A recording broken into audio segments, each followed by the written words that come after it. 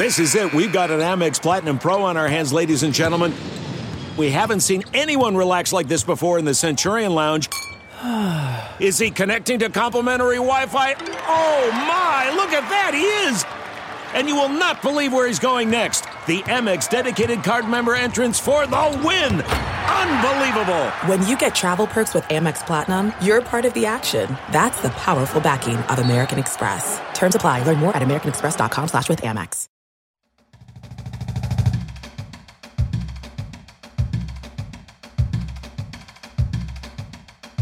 Nebraska Preps postgame with Damon Benning and Jacob Padilla.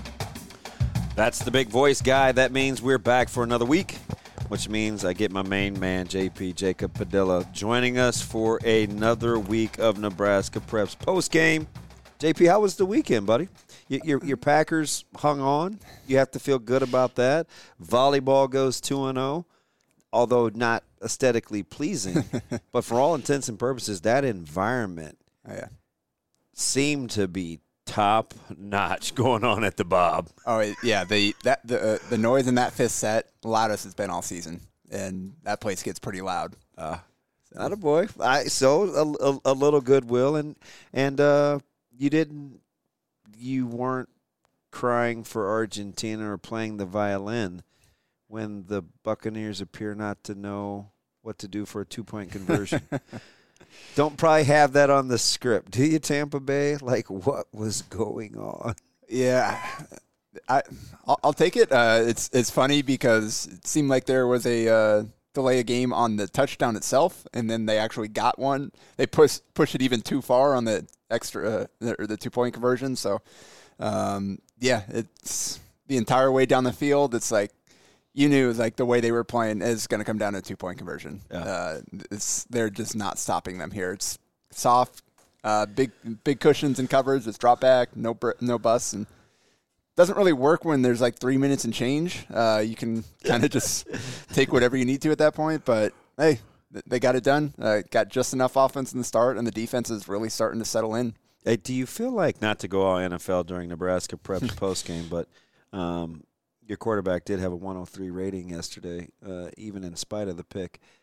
Do you feel like, what are the Vikings missing when you watch them? Are they not the most perplexing team? They can't blame a guy that's no longer their head coach anymore. Like, what is it about Minnesota where they sleepwalk? Is it just Cousins? Well, I guess you can go with the Cousins primetime curse for last week.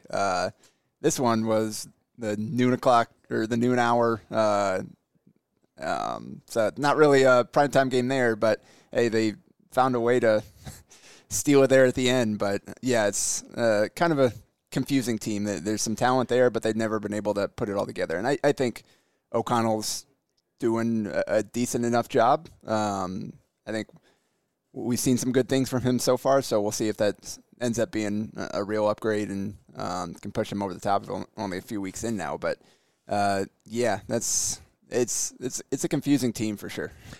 Before we get off the NFL, and Tampa Bay's good against the run, but were you a little alarmed that you could not run the ball yesterday? Not really. I don't think anybody can run the ball against Tampa. That's kind of been. Remember when we used to just think it was because teams got behind? Yeah. No, they're actually pretty good against the run. Yeah. With those linebackers, with obviously we know Levante David and how smart he is, but with his partners back there, the coverage, the closing speed. Obviously, you got Vita Vea up front. You just can't run against that guy. Huge dude. Goodness huge. Gracious. Yeah, man. If you like nose tackle play there, interior lineman play there, Kenny Clark and Vita Vea, two of the best in the league there. How about how Kenny Clark has been rebirthed? Like, people knew what he was capable of potentially, just showed you peaks. But in Green Bay, well, he's a different kind of player. Well, and he's still firmly in the middle of his prime. He's in his mid to late 20s there. Yeah. He came in, they drafted him as a pretty young guy, relatively speaking, for football, and he's been tearing it up basically his entire career. So it's fun to see kind of what he does every week, especially considering the amount of arm bars and holdings that. Like that, like I get there's some degree of holding on every play and he can't call everything, but how many times can you have an offensive lineman put his arm around a defensive lineman's helmet and hold him back that way and not get a call? Like that was it was like every other play you were seeing. It's like, wait, what is that? You're like, I don't think that's legal. I think they usually call that. And then you had the one where Clark did get the sack, where the other guy shot between two players, being held on both of them. Do you like getting the slow-mo on those? It's like, I saw it live. Like, I didn't need the slow-mo on that one. TV is not doing this officiating crew any favors right about now. As we, I was going to say, no, we've... All right. Yes. So that's your NFL minute. Well, you know it's inevitable because during basketball season there will be a couple of sessions where we'll just go NBA for like 6-7 minutes and then have to move off. This is a good week, though, to kind of stall a little bit considering some of the results we had in Class A on Friday. It's it got out of hand in a hurry with some of the scores. We can start with number one Westside, which was a potential top 10 matchup. I mean, Norfolk was in the receiving votes category, and I felt like I didn't think it was going to be the type of outcome that the game dictated once it broke out, but got off to a quick start. They turned the ball over early. Christian Jones had the pick, got it down to the one, turned it into a quick score, and then it kind of just snowballed from there. Yeah, and we sound like Anthony Rizak got banged up a little bit there. But did not play after halfway through the second quarter. A thumb came down on the helmet, which is almost every OC's fear when dealing with a quarterback. But he's good to go. X-rays checked out, and he'll be ready to roll. We had a tough one traveling out to North Platte this Friday. Gretna full steam ahead. There was no look ahead in their matchup. Some thought that maybe, Bellevue West may be in the front mirror as opposed to the rear view mirror. No. Yeah. They handled a Bellevue East bunch who came in with a little momentum, 3-1 record, feeling pretty good. I think they knew it was going to be tough just considering how the schedule had played out. But Gretna doing Gretna things. Well, and again, it continues to be Isaiah Weber doing the damage. I think, 3 straight weeks he's been over 100 yards rushing now, 12 carries, 134 yards, 3 scores. Zane Ford has only completed half his passes, but averaged 22 yards a completion. So that's not too bad there. Had a 50-yarder, 4 touchdowns. So, again, even on an off completion day, he's still hitting for some big plays. They got Alex Wilcoxon in there for some QB snaps there.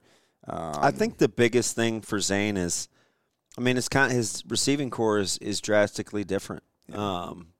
So I think he's kind of feeling his way along a little bit in terms of how to get used to new faces and new places, timing. And especially after losing Joe Roll. Arguably one of the best receivers in the state. Yeah, and the guy he had the best chemistry with that he had thrown the most passes to. So, but yeah, that's like 63-9. It was 28-3 in the first quarter, 28-6 in the second quarter. And looking like a lot of backups got playing time in the second half for Gretna, and like you said, sets up for a big week this week.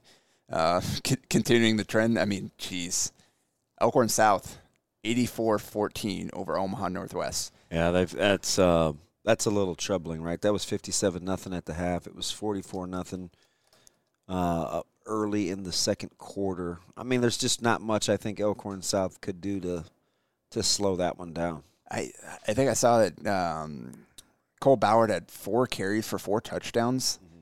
So it's not like again, your best player only touched the ball 4 times, and they still put up 84 points. So it just had some rough matchups, some teams that just were not ready to play on the same field as the best teams in the state, and they happened to kind of all fall on this day on the calendar. Yeah, Omaha North, who had the Thursday night matchup, just rolling right along as they hammered Omaha Central. Yeah, and Tayshawn Porter doing what he does, almost 100 yards, 7.5 yards a carry, 3 touchdowns. But story there, Sebastian Serco, again, continuing to settle in here after missing the start of the season. completed 13 of his 14 passes for 274 yards. I'm curious, and 3 touchdowns. is that efficient? Is that good? I believe that's a 92.9% completion rate. That's that'd pretty be good in class too. That's an A. So, yeah, again, we're looking ahead to that big matchup with Elkhorn South later in the season as they kind of work through the easier part of their schedule. But they spread the ball around too. You had a bunch of guys with receiving yards there. So this team is continuing, I think, to kind of settle in. It was 27-0 at the end of the first quarter. And then again, they kind of hit the cruise button for the rest of the game. Right off the bat, Champ Davis, big kickoff return inside the 5 in the first play of the game. Yeah. It's a quick 90-yarder to get things started, wasn't it? Not bad. Special teams are pretty important in football. So, those are the top 4 teams. That is a lot to a very little in terms of the aggregate scoring there. Hey, how about this one, though, which is the film that I've been on, just watching all of – we play them awfully close to each other. So North Platte took on Kearney, 19-6 final. Kearney just continuing to find ways to win. They've got a toughie this week in the rivalry versus Grand Island, but don't necessarily make the all-bus team, but really well coached. They have a lot of good players, right? That's a well-coached, well-disciplined team that found a way to win a tough, kind of grimy football game against North Platte. Yeah, and Kearney just still can't really establish much on the ground. They had 23 carries for 58 yards in the game. But you give up 6 points, you're going to have a chance to win. And that's what they did. And the 6 didn't come until the fourth quarter. That was 21-0 heading into the fourth there for Kearney. Traven Beckman, 3 touchdowns, 11 of 18 passing. Again, guy like I was impressed with at week 1, really in his first start, got up to a slow start and settled in, and seems like he's been playing pretty well ever since for them and giving them a chance to win all their games. So, that's, again, North Platte, not what they were last year, but that's still a good program. And to win, to hold that team to 6 points, that's an impressive showing for the Kearney defense. Creighton Prep, the best 500 team in the state. I think most people will agree. Yeah, you can throw them in with the top there in terms of just another easy win there. It was 37-0 against Burke. Again, we've talked about Burke is kind of rebuilding. Interesting note for Prep. Looks like they had Sam Stessman out there catching a couple passes, and they tried out Tony Coniglio, sophomore at quarterback. Completed 2 of his 4 passes for 31 yards. Just can't quite lock in on that quarterback situation. Dean Donaldson's 4 of 10 for just 33 yards. Did throw a touchdown pass to Michael Burt. But Sharmar Brown, 105 yards on the ground, 2 scores, and it looked like they went heavy with the Ezra Vedral, 6 carries, 40 yards, and a touchdown. So. It's interesting, too. Burke flagged 11 times, and for penalties, it kind of bogged that game down, but kind of lost in the shuffle for Burke as I really like Blankenship Jones. He's kind of having to do everything. He's playing a little quarterback sometimes for Burke.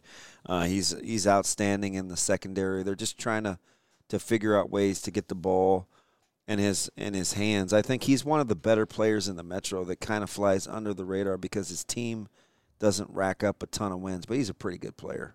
Yep. So, again, like you said, Prep, that win moved Prep back to 500 there after the the rough start with the teams they played early on. And they're still figuring out that quarterback situation, but the rest of the team looks ready to go. So, if they do kind of find some rhythm there, then they'll be tough at the end of the season again. And then Bellevue West, kind of the last of the huge blowouts here. It was 68-17 against Omaha South, kind of bouncing back from that loss to Kearney. 68-17, again, just some of these scores this week. It's unfortunate, but, I mean, you got to play all the games on the schedule. And Daniel Kalen, just kind of probably his easiest night of the season. Only attempted 18 passes, 189 yards, 4 touchdowns. They they spread the ball around on the ground. Gio Contreras, 110 yards on 5 carries. Clayton Goff got in there, 6 carries, 49 yards, 2 touchdowns. He's a good player. Yeah. I like him a lot. Yeah, so that's just a junior there, so he's kind of working behind Contreras there. And so they did what they needed to there. That's, again, pretty workmanlike. Yeah. And how about this one with Grand Island? Like, they beat North Platte. They've got a couple weeks ago, so we wanted to watch that film. Last week they're coming off the win against now it's escaping me here. And it sets up the showdown for them against Kearney in a rivalry. I think Grand Island is and I said this when we beat them, Grand Island's a better team, I think, than they looked against us. Offensively, they just couldn't get it going. They had less than 100 yards total offense. It was 27-14 over Lincoln High. Lincoln High, that's it. Okay. And we know they got some athletes. So I'm very curious, and it's not just because, we play Kearney coming up after North Platte, but I'm curious to see. It's always easier when you've played against a team to be able to gauge the other team, right? Because you kind of know what it feels like to play against them. I'm watching, coming off the win against Fremont, I should say. I'm curious to see what Grand Island looks like against Kearney this Friday. Yeah, impressive effort on both sides. It really contained Hudson Cunnings, who, despite Fremont's record, not a lot of people have done that. It's been a case where he's putting up numbers week in and week out. He's pretty legit. Held him to 84 yards passing and just 49 yards on the ground, and forced a turnover there. So good defensive effort. And then Jace Chrisman, 14 carries for 163 yards, 2 touchdowns, had a 72-yarder. Cohen Evans doing what he needed to at quarterback there with touchdown pass, 7 of 10 passing, 116 yards. So it's a team, again, they lost a lot last year, including all their key playmakers were, Kighton Fife pretty much was their offense last year, and a really good offensive player as well. And so the team that's had to replace a lot, but they're settling in now, and they're off to a great start to the season, 4-1 now. Again, that was a 38-14 win over Fremont, and like you said, now they go to Kearney. That'll be a big one on Friday night, 5 versus 8 there in the NEB Preps Coaches Bowl. Yeah, speaking of kind of getting it together, righting the ship, Southeast, pretty impressive over Millard North. I think this score kind of surprised some people, and it took 2 fourth-quarter touchdowns from Millard North to get it to this point. They went into the fourth quarter down 42-14. Yeah. And I think that really caught some people's eye. Yeah. Coach Lamanji and I were following along, just kind of, we wanted to kind of see what was going on. And Owen Baxter, very efficient, and it turned into the Butenbach, the B2B show as Cash and Max both had good performances. Yeah, and that's where I was on Thursday. And honestly, big difference was turnovers. Millard North, and again, you said they fell behind early, but they got it going a little bit. They scored some late. They had a chance to kind of make that thing interesting. But Lincoln Southeast forced 4 turnovers, scored on 3 of them, and the 4th was an interception at the end of the half in the end zone. So they didn't get a chance to score on that, but it kept points off the board. Pierre Allen Jr., just sophomore there, the son of the former Husker, had a really impressive pick 6 there, where it kind of jumped out to a throw in the flat, tipped it up to himself, caught it, and ran it back. What do you think his upside is? It'll be interesting to see kind of as he continues to grow. He's still a young guy, just 6'2". He said just 6'2". Dad was a pretty big guy, so or is. So we'll see kind of where his size settles in right now. He's kind of a smaller defensive end playing for them, playing a little bit offense. So we'll have to see kind of where, like, how much more size he continues to add. But he was impressed. I heard his name a lot, and see final. Yeah, you and I were texting back and forth during that one. Yeah. Let's see, there it is. So yeah, he had. There he is. 11 tackles. So yeah, I think that career high for him there. Again, just starting now as a sophomore. He played really well. It seemed like he was always around the ball. And then they had 2 interceptions.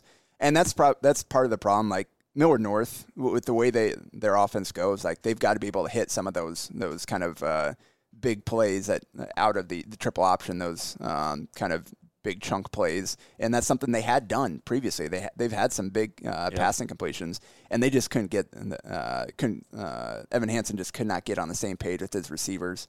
He's only 3 for 10 passing for 52 yards. Did have a really nice touchdown catch for Pierce Newberry. Well, he can go get it. He had 2 of their 3 receptions, and both of them were like, I'm taking this ball now. Yeah, so he can go get it. So yeah, I was really impressed with Caden Vermas, 11 carries for 187 yards, 1 touchdown, and Hansen continued to run the ball again. And what they were without Colin Bogart, so I know you was impressed against you guys previous week. Again, another one of those sophomores, but he was out injured, so CT Thielen got the start. And Hansen, like throughout the first half, Hansen almost always kept the ball or gave the deep pitch. He rarely handed it off there to the fullback. Then Thielen opened the second half with an 80-some yard touchdown run. I believe it's 81-yard touchdown on their first play of the second half. And like, all right, maybe we can get the ball to this guy. And he ended up finishing with 19 carries for 194 yards and a touchdown by my count, with most of that done in the second half. So props to him for stepping up. And they found something there in the second half, a little bit better balance within their offense. But again, when you give the ball away that many times, and they couldn't get stops between that. Like, again, Southeast scored 56 points, their highest point total since I don't know when. If you're Southeast, how would you play? The way that they played, their offensive identity has been a little bit disjointed. I think that offensive line is starting to settle in a little bit better, and you can see that in the play of Max Butenbeck in particular, who he's a guy he's pretty patient. Like the way his running style, he'll kind of pick his way through traffic, find a spot, and then hit it. He's not a guy that's just going to run right in the pile, hammer it. He's not a guy that's going to necessarily bounce it outside every time. He's a guy that's going to be looking for his hole. He's got good balance, again, good patience the way he runs. So you got to get some holes for him. And I think they started to do that. They really dominate the line of scrimmage on Thursday night. And both Butenbachs actually had a really nice game. Cash had a good game as well, kind of playing behind him. Butenbach 18 carries, 116 yards, and 4 touchdowns. Southeast did, and Cash 9 carries, 71 yards, and a touchdown. And Owen Baxter, they don't need him to be a volume guy, but he had some. You'll take 6 or 7 though with the big plays, and that's exactly what it was. It was big plays. It was, I think, at least 3 different 3rd and longs he converted either through the air or with his feet. And so that's what you need him. You don't necessarily need him to throw 20 passes and throw for 300 yards, but if he makes the timely plays to complement that running game, and he can make plays with his feet and his arm. And that's what he did on Friday night. Like Millard North had a couple chances to get off the field. They put Southeast behind the chains, and Baxter and a couple of his weapons made plays when they really needed to. So that was a difference on the game. Like if you've got a timely or a quarterback making timely plays, a good running game, and you've got a pretty tough front defensively, then you have a chance to win a lot of games. So Southeast, a bit of a slow start again. They opened with a couple of tough games, but they look to have kind of found their stride now. Again, that offensive line is playing better, really settling in, and now they've got a big one on Friday with Lincoln Southwest. They've already lost one city battle with Lincoln East. Yeah, that was early week 2. Yeah, and so now this is and Southwest beat East, so this is a chance, another Lincoln game here. Southeast got a lot on the line there going to play at Southwest. Yeah, we'll round out top 10 with they had a bye with Papio La Vista South sitting at 4-1. They get Omaha South this week, and then a pretty stiff test as they'll get Gretna. So back-to-back weeks, Gretna will go with Bellevue West and then Papio La Vista South. Yep, and important note, Cam Gozell is back from Millard South, who kind of righted the ship after a rough stretch of games without him with a 49-10 at Lincoln North Star on Friday. So that they're 2-3 now, but they've got their quarterback back. They're 2-0 with their quarterback, and they've got a big one on Thursday against Lincoln East, who handled Columbus 42-14. Jeter Worthley continues to settle in there, 278 yards passing, 3 touchdowns. And Malachi Coleman, 6 catches, 81 yards, touchdown. So that should be another good one there on Thursday night. Yeah, and I think the matchup of the night was in Class B with Elkhorn traveling to Bennington, and what was a close 1-score game at the half turned into more Bennington dominance as that game went along. And weird, another bird in a long line of good offensive players for Bennington. Yeah, and I mean, again, Elkhorn got off to a good start. They were up 7-0 at the end of the first.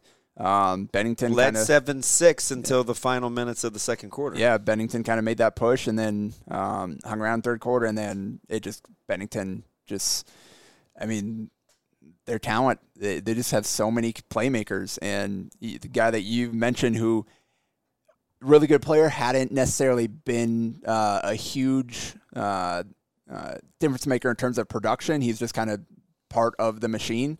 Isaac Connor, 10 catches for 152 yards, 3 touchdowns. Like, hey, I'm still here. I'm still really good. And he and Bird, there's just nothing Elkhorn could do to stop them. He is quietly coming into his own. You know, he's a multi-sport guy, and he can even swing the sticks too on the golf course. He's obviously a hooper, very good football player, easy kid to cheer for. Like, when they're throwing the ball with efficiency to go along with how good they play defense, boy, Bennington's going to find themselves right back on a potential, not to disrespect anybody in Class B, a potential collision course with Omaha Gross if both teams continue their winning ways. Yeah, and Bird, 284 yards, 24 of 36 passing, 4 touchdowns. Didn't even need to run the ball in that one. Nick Colbert, 91 yards on the ground, 2 touchdowns, caught a couple of passes. So, again, that's when you've got Bird and Connor going, that's as good a 1-2 passing combination as you're going to see in Class B. And in the end, they were too much for a good Elkhorn team who, again, they with kind of their old school style, throw out a bunch of running backs and tight ends out there, and who needs wide receivers, and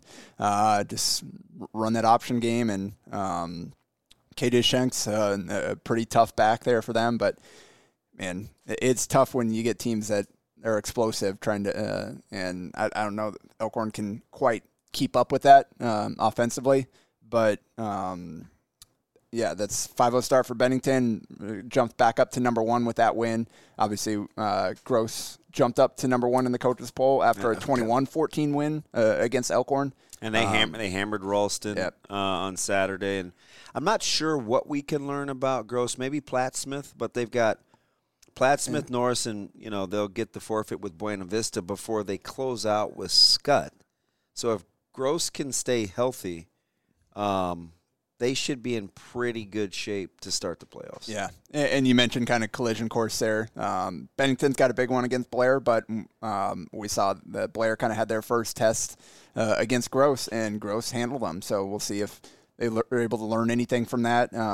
Blair 23-3 win over Elkhorn Mount Michael this week, but those are the 2 5-0 teams at the top of Class B. How about the preview of Scotts Bluff and Waverly this week, which should tell us a lot about both teams. Yeah, and that's what I was just going to say. Next up, number 3 was Scotts Bluff, who they got it done, but 28-21 win, a little bit closer than maybe you would expect against a Grand Island Northwest team that is just 1-4 so far this season. That's let's see, looking at, there we go. Yeah, so they had Braden Stoll, 100 yards passing and 136 yards and a score on the ground. Sebastian Boyle, 28 carries for 152 yards and 2 touchdowns. I watched him a couple of times on Huddle just with the North Platte. Just film exchange, you get common opponents. Boy, Boyle is a good player. Man, does he run hard. Yeah, so seemed like Scotts Bluff had no problems moving the ball, but just weren't able to put the ball in the end zone early on. They were down 14-7 at halftime. Then tied it up in third quarter and then won the fourth 7-0. So, again, that Stoll Boyle 1-2 punch, that's tough for teams to deal with. But Northwest, Austin Payne, 309 yards passing, 2 touchdowns. So that's kind of how they're able to hang in it. They could not run the ball against Scottsbluff at all. 28 yards rushing total. Yeah, if you're looking for a couple top 10 matchups, there's that one, Scottsbluff and Waverly. And then you've got Scott, who had an open week with a forfeit, taking on Pius, who, quietly, tough schedule, but sitting at 3-2, ranked number 8. That should be another fantastic matchup. Yeah, I'm looking at potentially checking out that one on Thursday. You mentioned Waverly, who continues to roll 4-1 now, 35-7 over a good York team. Just kind of controlling that one from start to finish. So Waverly sitting there at number 5 behind Elkhorn, and I think they've really found their stride. So you got Blair at 6. I already mentioned that result. So that's kind of the top of Class B there. We'll see here with Scott and Pius. I think Scott's been trying to figure some things out. We'll see if they were able to get some good work done during the bye week or the forfeit week, and as Pius comes to Omaha. Yeah, we'll recap C1 to start next week. We appreciate you guys tuning in. Next week, it's a Nebraska Preps postgame. That's Jacob Padilla. I'm Old DB. We'll be back. Don't you dare miss us. A Huda Media Production.